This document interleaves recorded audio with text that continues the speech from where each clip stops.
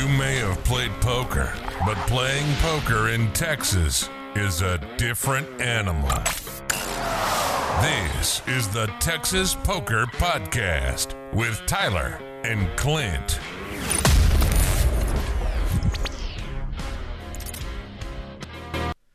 Hello, this is the Texas Poker Podcast. I'm Tyler. This is Clint. What's up, y'all? And we are back with episode 25. Episode 25, coming in hot for this one. So how you been running, man? Man, I had a pretty interesting session for you.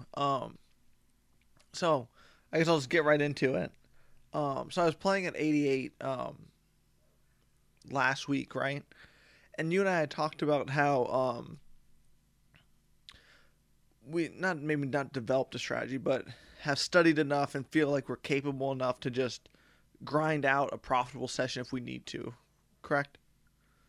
Well, like a profitable session if we need to. I mean, like I definitely don't feel like I can go to any one session and be like, I'm gonna definitely be profitable this day. That's how it came off. I don't think that's what you meant, though. No, I guess what I meant was to play tight, just play tight and just play correct. Try not to make any fancy moves and still be profitable.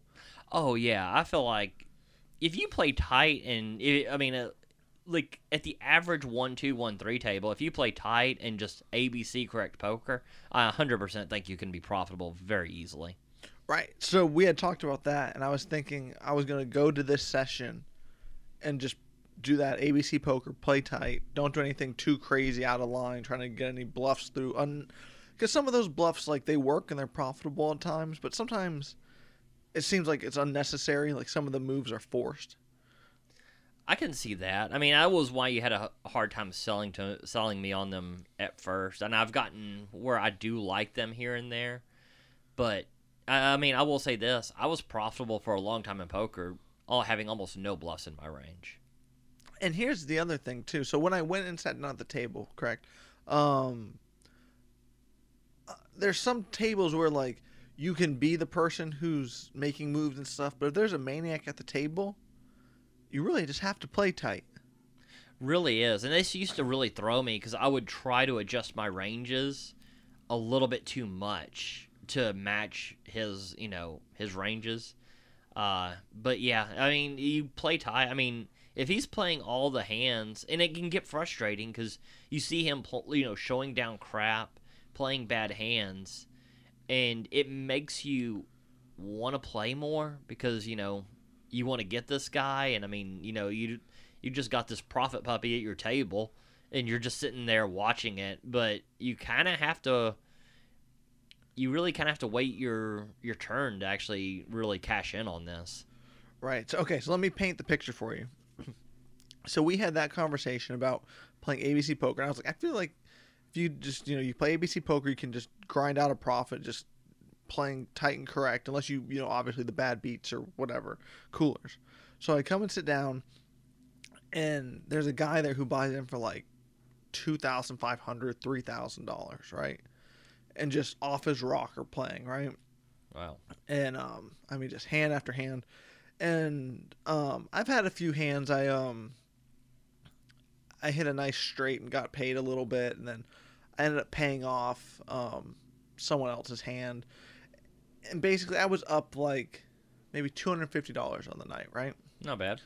And this guy had just gone completely crazy all night long. He had rebought in probably another $1,500, $2,000, right? So he's probably in the game for $5,000. Good Lord. Y'all are playing, is this 1-3 or 5-5? 1-3. Good Lord. But I haven't really gotten involved in any hands with this guy, right? And I was just like, this is kind of a bummer for me, but my whole goal was just to play ABC poker tight, get a profit, just to kind of mentally be like, all right, this is, because we had talked about it, but I hadn't done it in a while. Right. And then this hand happens, right? So I've been playing for the last 3.5 hours. I'm on the button straddle, and I announced to the table, I said, yeah, this is my last hand, guys. Like, I had a late night getting there. So I was like, all right, this is my last hand, guys. I get pocket eights in the button straddle, right? Okay. I was like, well, this is great. Flop a set, get paid, hopefully. Very nice. That's the game plan. So, it's a good plan. So I see that, and then the action goes like call, call, and a short stack goes all in for 50. Then it goes call, call, crazy guy call. So I was like, well, this is perfect. I have over $500. I'm about 800, 850 in my stack. Okay. So I call. But then it goes like call, call. So I was like, wow. Yeah, it was about, I think it was 5 ways to the flop. So 250 into this. Yes. I mean, this is really great, though, because you've almost got odds to flop a set with almost no implied odds almost. So, I mean, this is looking really good if you do hit. I mean, I told the guy who went on for 50, I said, this is your dream spot. Yeah. No kidding. The flop comes down 7, 8, 10. Rainbow. Right? Okay. And, sorry, it was not rainbow. There was a flush draw. So somebody leads out for 50, which is a very small bet in this pot. Right. Then it goes, someone else calls the 50, gets to me. I'm raising here, correct? 100%. I mean, I would say here I'm concerned about Jack 9 in this huge multi-way pot, but you can't look for monsters under the bed, and this is a super draw-heavy board. You have 9-10 that's got a ton of outs, 8-9 that has a ton of outs, any 2 hearts. I mean, Ace-10 is probably going to think that they're probably good up against most draws. Yeah, I think this is a easy raise. Well, and I wasn't for 50 pre-flop. You were worried about Jack 9. I think with it going 5 ways to the flop and nobody re-raising, I'm worried about probably everything at that point. I mean, 100% I'm not worried about it in Vegas. But, I mean, at 52, or Johnny Chan's 88, or the places around here, do I think that's a possibility of a range, Jack 9 suited? It shouldn't be. Well, I don't know. Like, in the moment, I felt like I had the nuts. I know I didn't, obviously, but I felt how the hand was played, I had the nuts. So I said, I'm going to raise. And the guy next to me says, well, if you're going to raise, I'm going to re-raise. I said, okay. But, I mean, my whole thought was, someone flopped a straight to my set. I mean, that's just not going to be my night, I guess. Don't get me wrong. That's how you should play this, 100%. I mean, you should definitely be raising and playing this like you do have the nuts. And if somebody's got Jack 9 here, then they're just going to get paid. Well, and the other thing is, kind of jumping off topic just for a second, but I remember I also made a pretty tight fold at Harrah's in New Orleans whenever it was that same type of flop, but it was somebody had a pair plus the open-ended straight, and I had 2 pair made the fold. So I didn't want that to happen. Yeah, because I was thinking, well, someone could play it like that as well. Oh, yeah, a ton of draws. I mean, you're just... With it being this draw-heavy, I mean, you're kind of just sucked in here. Because, you could be folding to a flush draw. You could be cold. Or if all these people have... there's going to be a lot of people who say, well, you just call and, because a flush draw might not go anyways. But, you're losing a ton of value if you play stuff that way. And I would be fine with making it 300 and folding and getting the 350 in the middle because those 250s, right? Yeah, and here's the other thing is you're not... you not only do you have very close to the nuts... Because, you're only... Because even though I'm scared of Jack 9, I'm definitely not scared of, 6-9. 6-9, yeah. So I'm not really scared of that. 10s usually wouldn't be in here without a re-raise, usually. So you basically, not only do you have the nuts, but you also are drawing live. If somebody happened to have Jack 9, you're drawing super live. Okay, well, here's where the hand kind of gets crazy, right? Okay. So the guy behind me, he says he's going to raise, so I make it 300, and then he doesn't raise.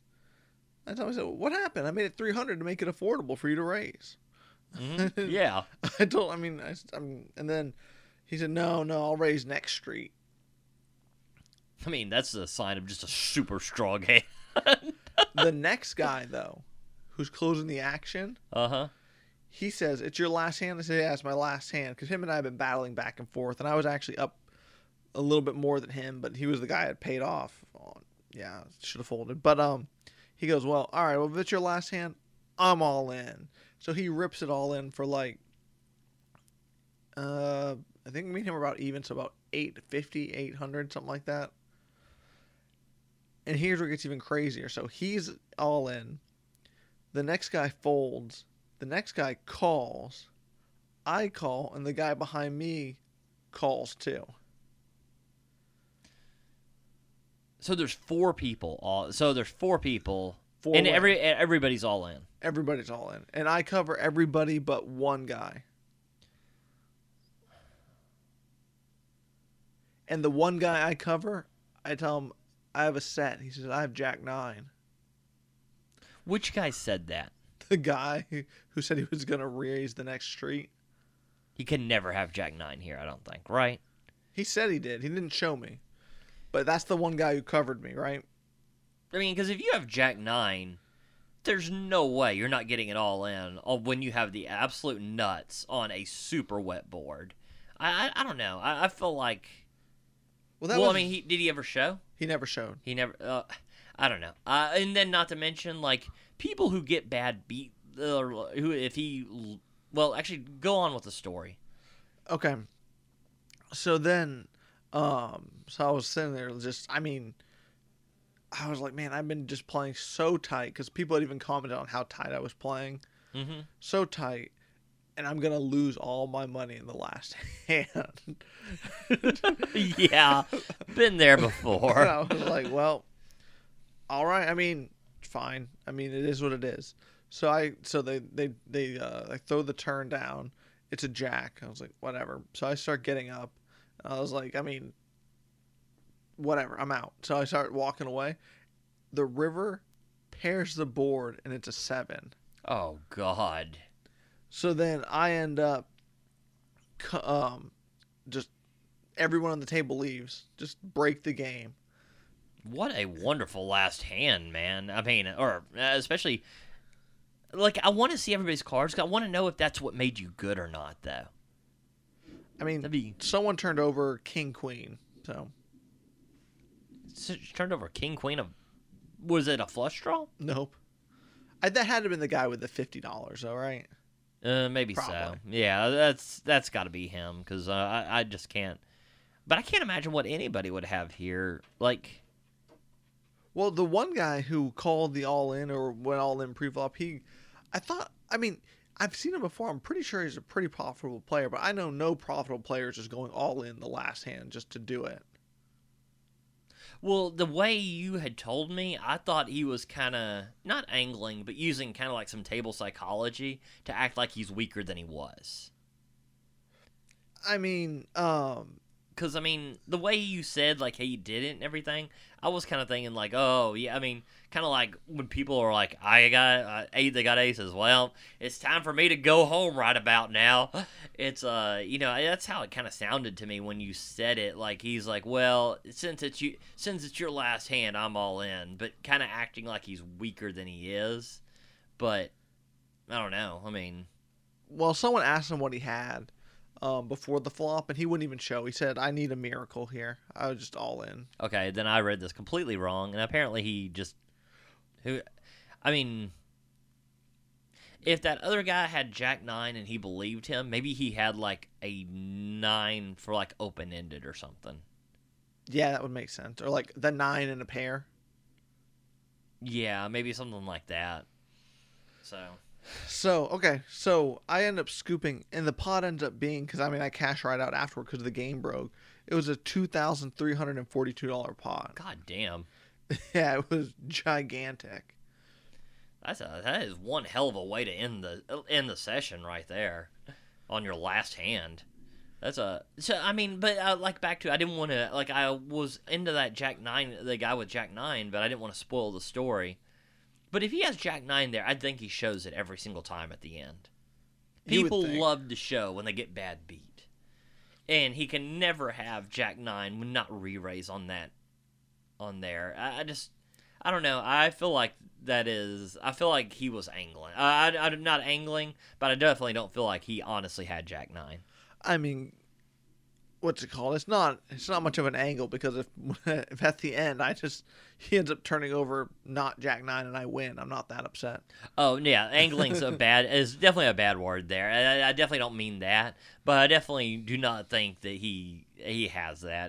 There's just too many factors. Like he would have shown, he would have re-raised. It's just like even a bad player would not play Jack 9 this way.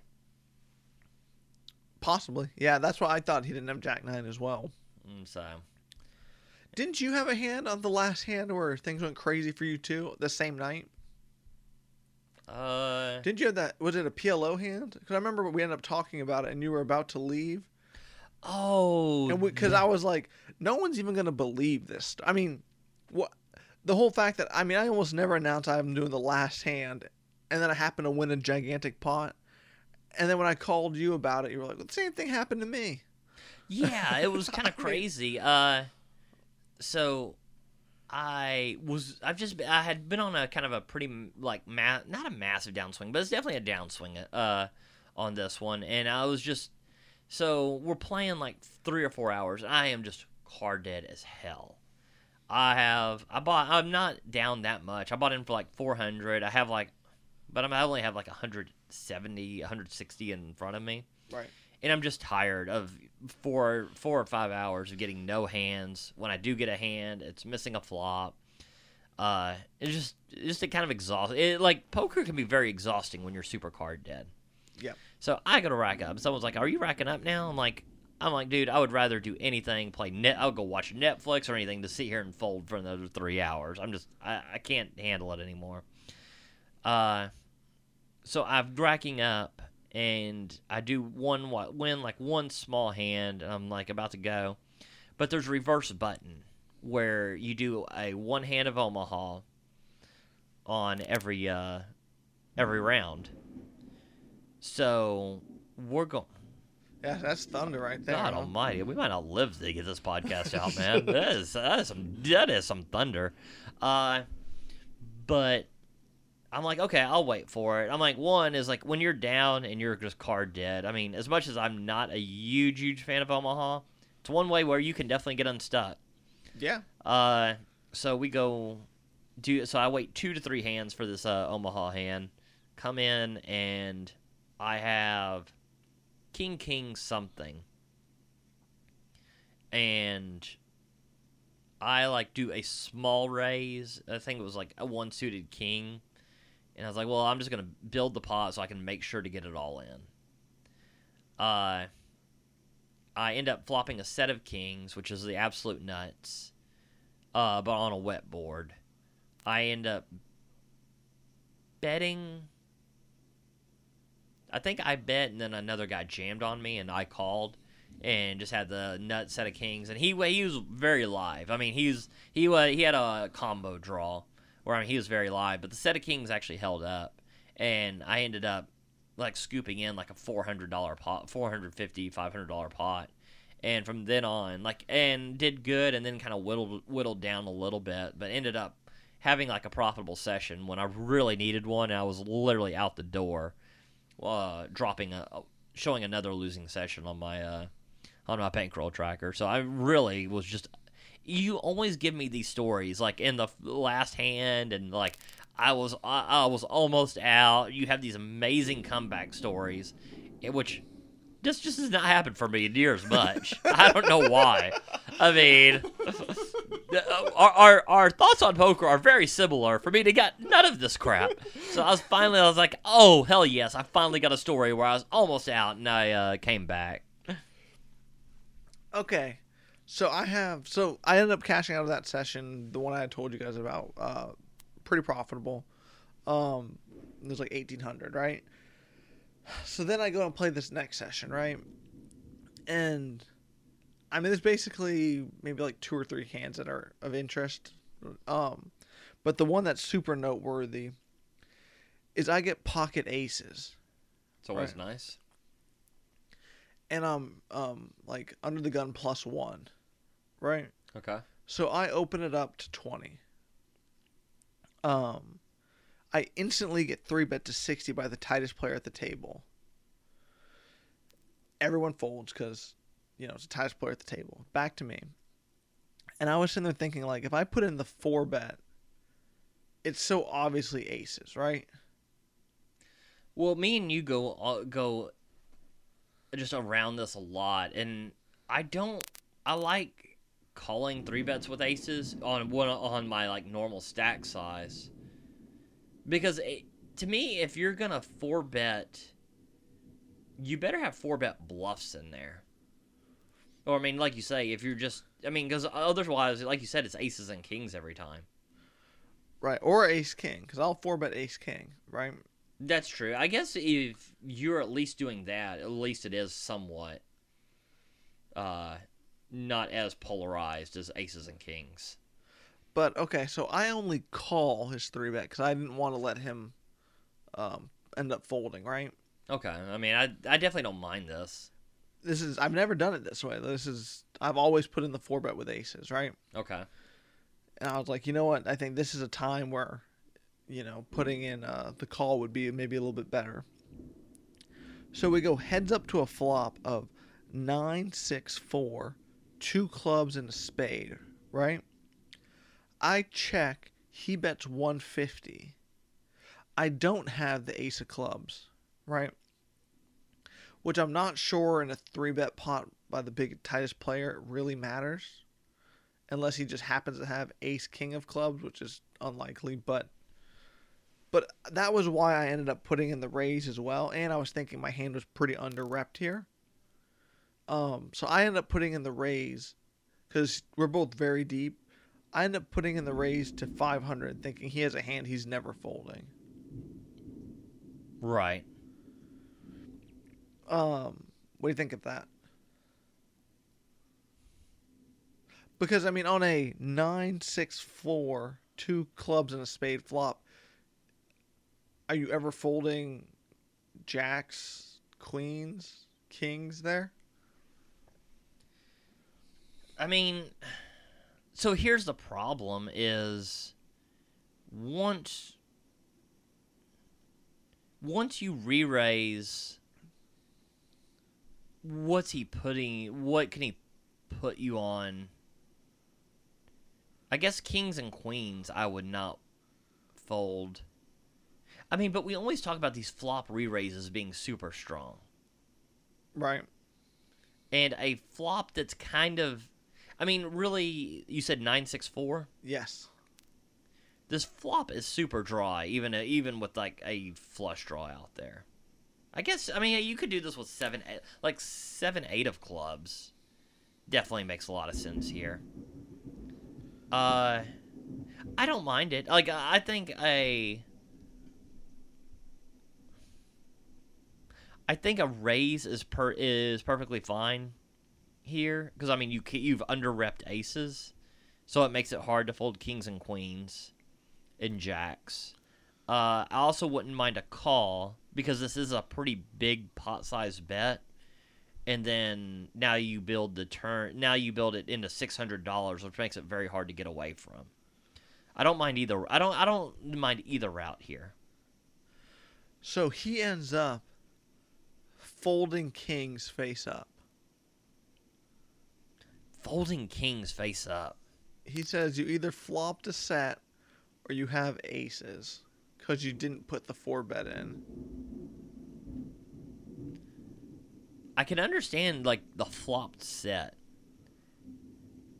I mean, but when you never play aces this way, like, I mean, it's one thing, like, if somebody just has a read on me and I do it, but, I mean, you literally don't do this. It's literally the first time. Yeah, I mean, to act like you have a read there on that is pretty insane. I don't, like, the aces is just, folding into aces is, I think, almost insane. The set, I kind of understand. I mean,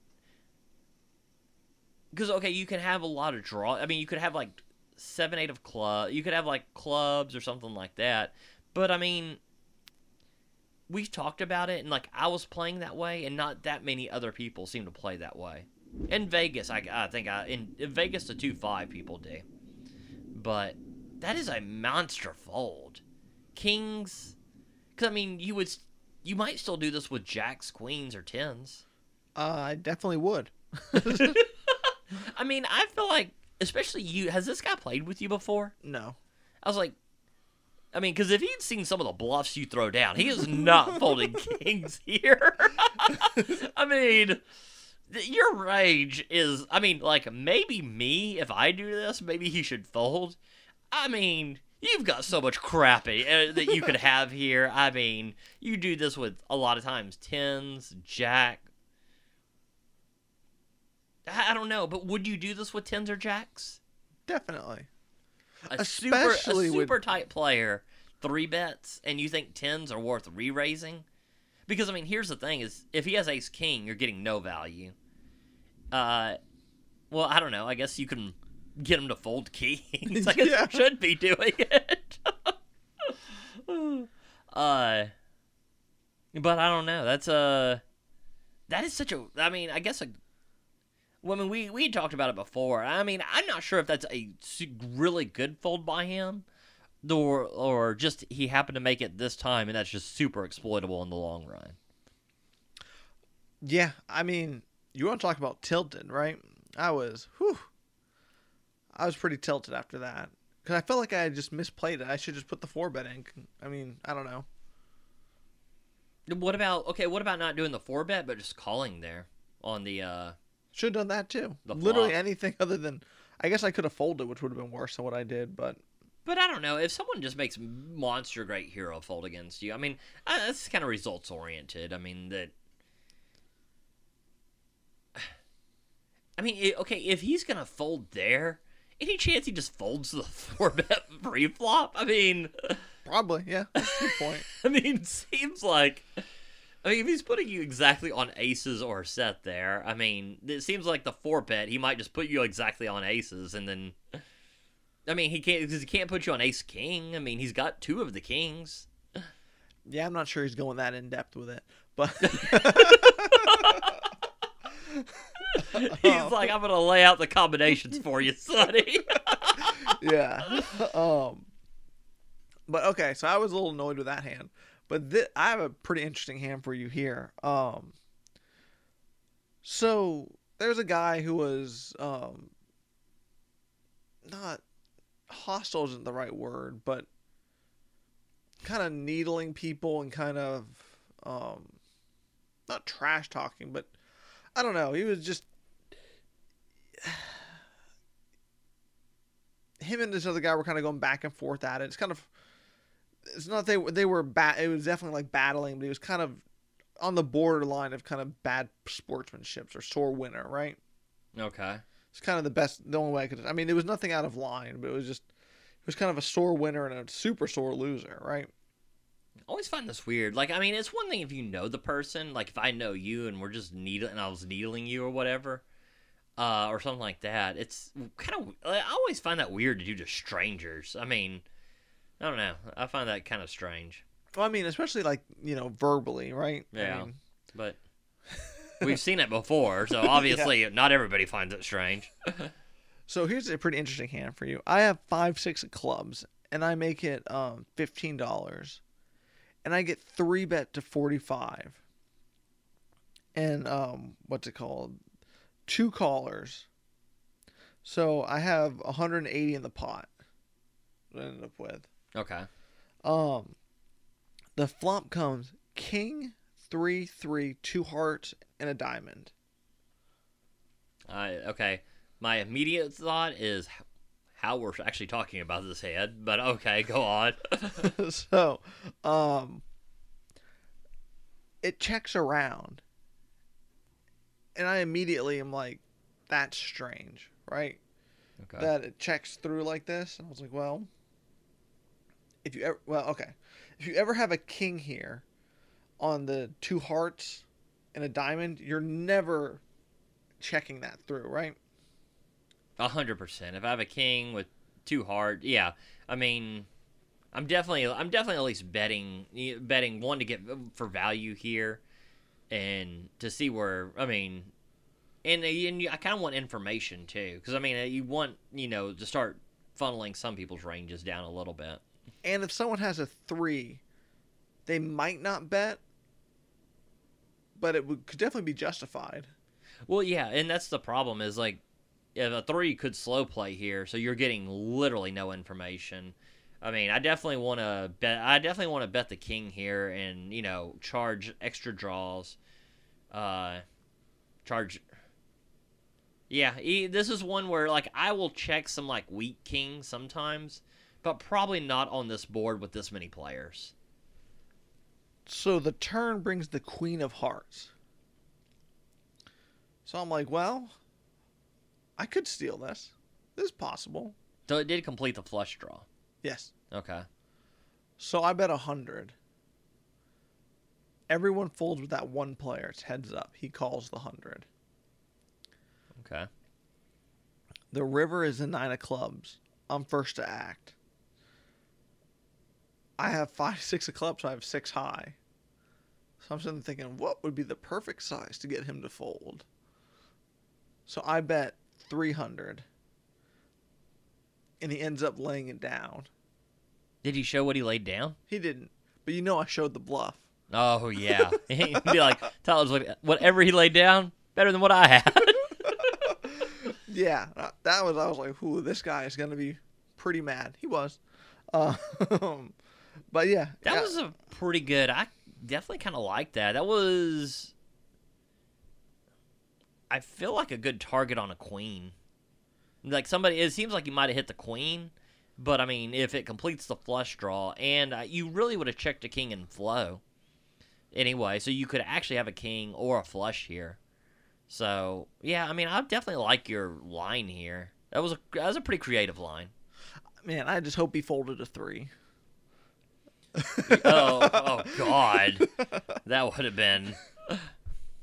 but yeah, no, I definitely like that hand. Like I say, it's kind of a hard bluff card on the queen, because now, like, all the ace of hearts are staying, probably a lot of jack of hearts, the queen, a lot of people would have hit a queen there. I will say this, I think I only like it if you are going to barrel that river, like any non-heart river, too. I'm sure I could justify barreling a heart river, too, so... Got a madman in front of me. Either way, I'm betting that river after I make the play on the turn like that. Yeah, I mean, yeah, it's... Unless the king paired. I wouldn't barrel the king, I don't think. Really? Yeah, I'm probably barreling everything. I don't know, man. It depends on the moment. I wanted him to fold, so I was probably barreling everything. I would barrel... I think that I like the king pairing as a barrel more than I do a heart. Because, I mean, it would call you with a lot of hearts there to me. Oh, he'd call with 100% of the hearts. Yeah, I mean, it's So, I mean, like, definitely like the ace of hearts, jack of hearts, which would have made the flush, and then he's not staying. A king just makes it more unlikely that he has a king. True, but I kind of put him on calling me with a king or something like that, so... I don't know what he had, man. I don't know. He was playing all sorts of hands. It seemed like you were just going to bet no matter what. Pretty much. I mean, Tyler's like, I have to bet this on the turn, because once it checks through, nobody can have a king. Then on the river. Well, I would be nervous about the king river, because I put him on a king. Yeah, well, I don't know. In the moment, I put him that he never is calling, or never has a king there. Tyler's like, I have an automatic machine gun. It's just, yeah, it's just fired bullets, man. That's probably more accurate analysis of the hand. Whatever he has, he's gonna feel like I have the nuts by the end of it because this is just money shoving into that pot. That's probably the most accurate strategy of my poker game that you've given right here. I mean, you don't have to worry about us not committing to the triple barrel or the barrel on the river. So yeah, Tyler's like, there is no barrel unless there's a triple barrel. Yeah. Well, like I had some guy in Vegas tried to. He ended up donking into me on one street, and I was like, "What are you doing, man? You didn't even let me bluff." You know, he's like, "You were gonna bluff?" I said, "100% I was gonna bluff." I had no outs. I had 5 high. I'm betting with 100% frequency. And I'm calling 0. That's who you're getting poker advice from. Oh, don't take it. I have 0 outs. I'm dead. Watch me start betting. Yeah. So, and I'm gonna make you fold. This is one of those. Do not try this at home. Oh. Yeah, I mean, I told the guy it doesn't work out all the time. I told him sometimes it's catastrophic failure. I can see that. I can see where that might be. Yeah, when ace high calls and is good, it's not a great day for me. Ooh, that'd be super hurtful. Ace High definitely knows you, has played with you before. So then I had this interesting situation happen. So that session with the guy fold the aces, or the kings face up to the aces. I had some other hands that just nothing was working out for me, right? I had doubled up early in that session too. And I mean, I had just lost all the money. I mean, I'm not negative, but I'm only have like $300 profit, right? And okay. I was pretty annoyed the whole session. And then I was like, well, okay. So then I ended up putting in a river bluff, and it was a small river bluff. It was like pop was like $45, right? Okay. And some guy is humming and hawing, and so it was 3 ways to the river. I put the bet in. It checks to me. I'm on the button. I then put in a pot-sized bet. The first guy is thinking about calling. He takes his cards off. He gets ready to muck them, and he's sitting there thinking. And he's like, how much? How much? I don't know. And then the guy behind him folds out a turn. And then he sees him fold out a turn. And then he hums and haws, and he just shrugs and calls. Yeah, that's a pretty tough one. Because you're thinking he might have folded if he thinks he's got someone else to go up against. 100%. I mean, he was about to fold. Ugh, God, that's annoying. Because I mean, yeah, I don't know. Did the dealer say anything? Well, I said something to the dealer, and then the dealer said, like, let's try to fold and turn. But I mean that. No, I mean, once it's done, I mean, we've already talked about it. There's so many situations that, I mean, the dealer doesn't have that much control over, because once it's done, it's done. I don't know. To me, that's just so selfish. If you're that player, that third player who knows they're never calling, and just because you're not in the hand, you just fold out a turn. Yeah. I mean, okay, but I guess the only thing I can say is try to look at it this way, is, like, we agree that most poker players are unprofitable. Sure, yeah. And a lot of that comes from not understanding the game. Say, how are they unprofitable? Literally just bet every street. No. Yeah, no kidding. But okay, yeah, go for it. I mean, the same thing that makes us money. I mean, there's a good chance that this person just doesn't. All they're thinking about is their hand. They don't really even understand the effect it has. Right? Probably. So, I mean, that ignorance is what we're also using to make money, too. So, I mean, is it stupid? Is it selfish and you know better? But I bet, like, these people don't. Like, people like that, I don't know if they're being assholes or they literally are just ignorant to the point of they don't even understand how it affects the game. They're just wanting to muck and move on. So they don't even really understand how it affects the game. Because if you're completely ignorant, then, I mean, you still know the way the rules go, but I mean, it's not as bad as if you know exactly like what it's doing.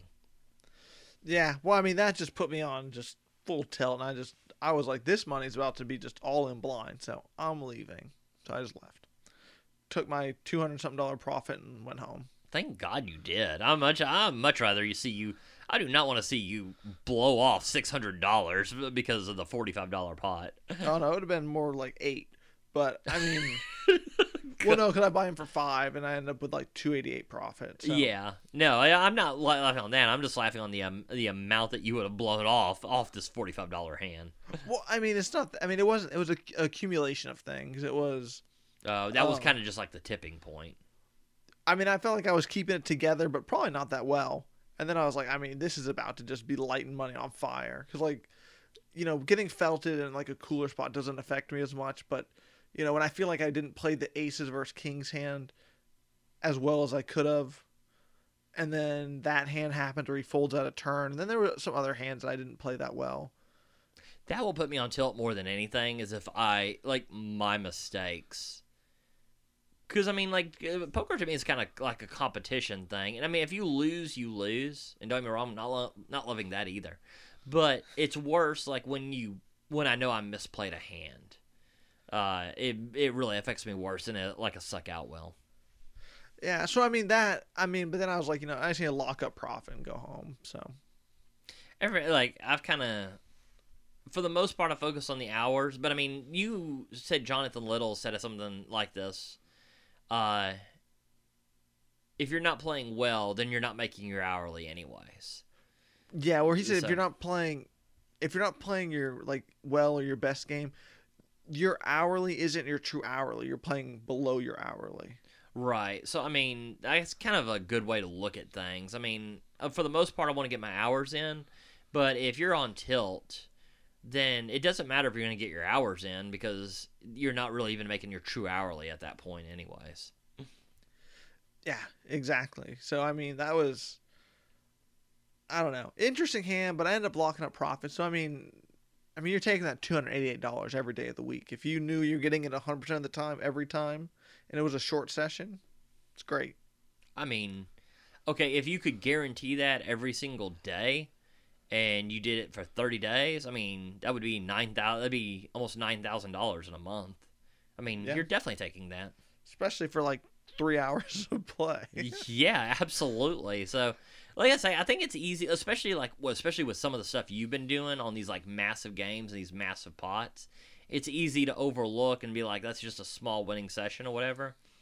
But I mean, really, in the long run, it's massive. Absolutely. And also, I mean, if you feel bad that you only locked up $200 win, take it from someone who lost that day.